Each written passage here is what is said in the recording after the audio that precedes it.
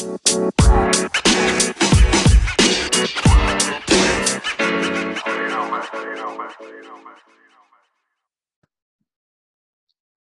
to Expect Increase, where mindset and sales meet. This is episode 32, Elevator Pitch Mastery Series, Blog It. I'm Sharique Richardson, founder of Digital Innovation Media Group, if I can say it, web designer, marketing strategist.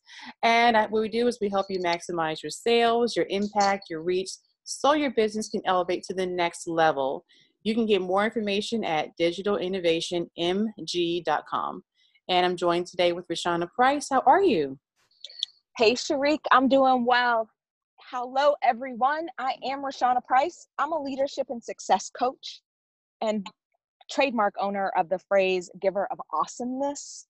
I love the phrase giver of awesomeness because it's not about being someone that's awesome and like sharing that. It's about giving your gifts to others and giving them to the world. And so I help people do that in a variety of ways through corporate events, speaking and training, and also through real estate investing. So you can learn more about me at www.rashanaprice.com.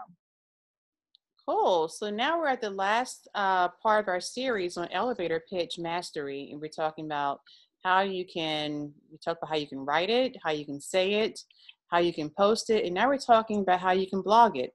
So a lot of times, like I was sharing with Rashana, when I would write posts, they would be so long. Sometimes people will say, this will be a great blog. And so today we're going to talk about how you can take a social media post and really turn it into a highly effective blog, right? Yes, especially if you have an inner writer that is trying to come out or you have a lot to say on a topic. That's a great place to start a blog rather than trying to get your posts into the boxes and spaces and characters you have depending on the different platform you're on. Being able to really expand on your thought and entice people to share their thinking or to give them something to really chew on or think about after they're done reading is important as a blogger. Absolutely. And I think that, if you've already done your work as far as your market research and you already know the needs of your client, then that will make blogging so much easier. And just really having those conversations with people who are like clients, with your clients, and just looking at some of the work that you've already done and some of the questions that you were asked. Those are great topics, and those are great ways that you can expand your social media post into a blog on your website. So I think that from another standpoint, because I do SEO, is, if you're going to blog, you want it to be seen. Blogging can really help you get more traffic and get people to really, talk to you. So just look at, what are some of the terms people are searching when they need your service.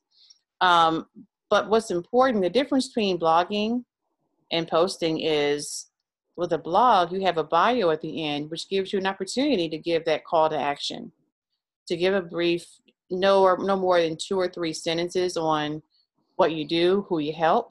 So that's a great way to post your elevator pitch. And to also give them something to do. For more information or your freebie, you can say, I have a resource that can help you with XYZ, and give them the link to your freebie. So that's a really, really important real estate to use on a blog. Since the content of the blog will be the value, the bio gives you an opportunity to give them something to do. Oh, that's a good way to say that. I've never heard it said like that. Yes, say that again. So you can use the content of the blog for giving the value, and use the bio to tell them what to do and to put in your pitch in there. Because normally you would do that in a social media post, but with a blog, you use that bio real estate to really, really give them that next step of what to do.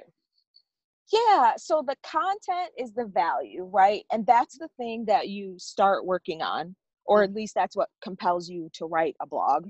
At least usually that's what compels me to write a blog, is I've thought about something for a while, or I'm intrigued by something. But using that real estate at the end allows you to have a call to action and give people a chance to consider you, your services, your offerings, or or to help them close the gap between like what they're thinking about doing and what they're actually doing, or in something they've tried and they need help with. Well, it's like, okay, well, I've been working on my website for a year and I haven't yet published it live. Well, perhaps you need Sharik because she can get it done for you and get you going on your way. Right. Yes.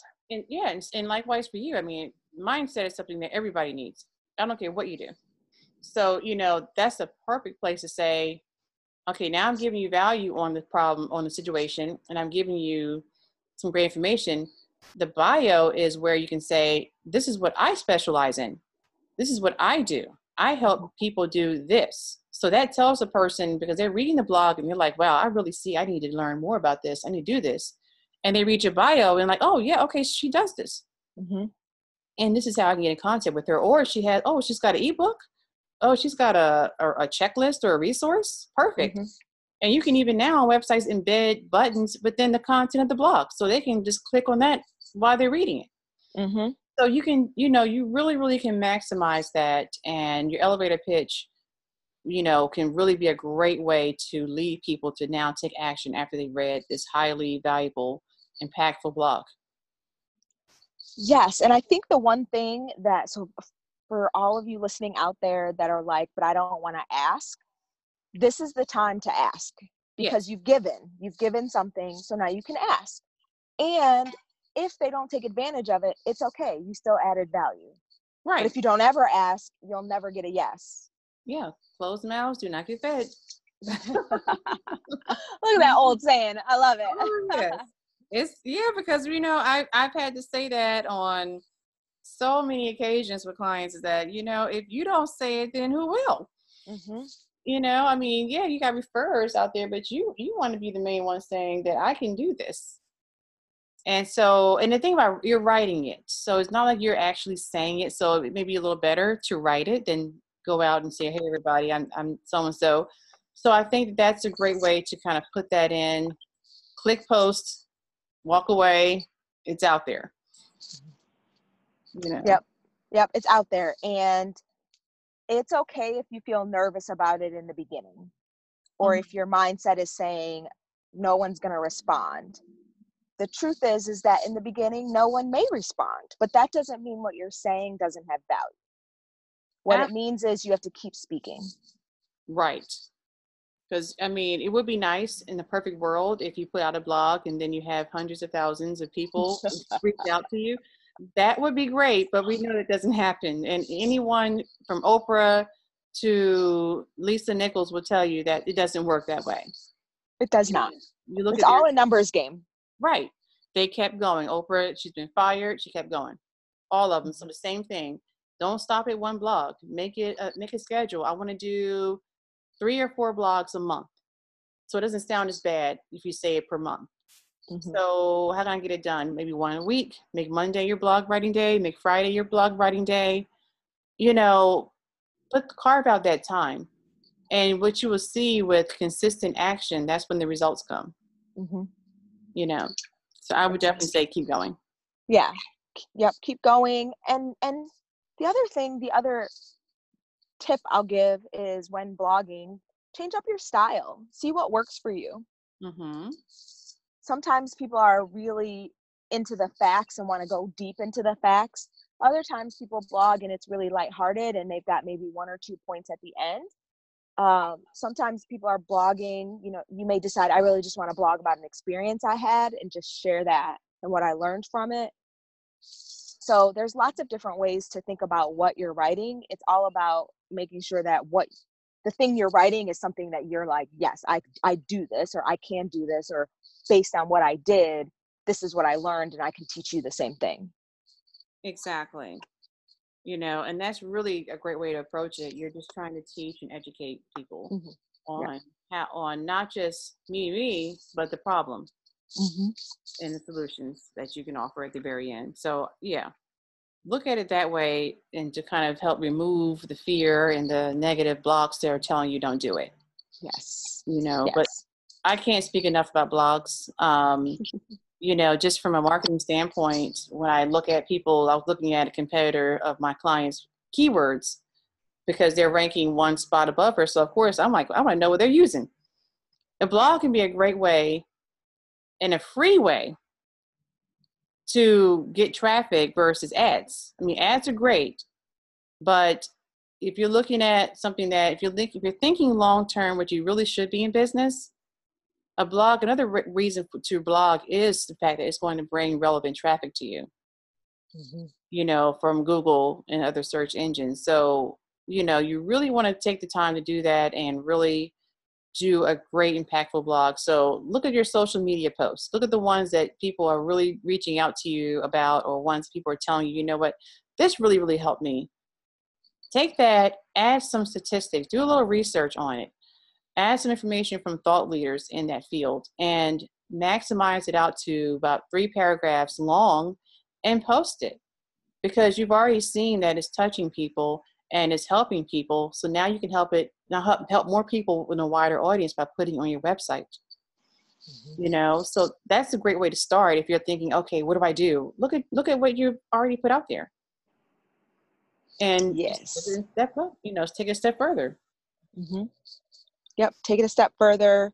And once it's on your website, you can always go back. And one thing that I learned from someone who's further along than I am in the coaching space is that you can always repost content that did well. Like the understanding that once you said it once, you can't ever say it again is so not true. Most of the time, if you repost something or talk about it again, you get a different audience, or even people that read it the first time read it again going, oh, I really like that. I'm glad you posted that. Yeah. So don't be afraid to repost. Yes. And that, I mean, really, that is the best thing. And I honestly just did that last week. I reposted some old blogs, updated the dates, added some more research to them, put them out there. A lot of this is not reinventing the wheel. If you already have it, just say it in a different way, because the following you had months ago is not the following you have now. More people have discovered you. So let them have the benefit of that great content too. So yeah. Yep. I totally love it. And so we definitely hope that we've given you some great tips on how your elevator pitch can be used in the blog form, and how you can maximize your message in the form of a blog to reach even more people beyond social media. So just keep in mind, this is a pre-recorded episode.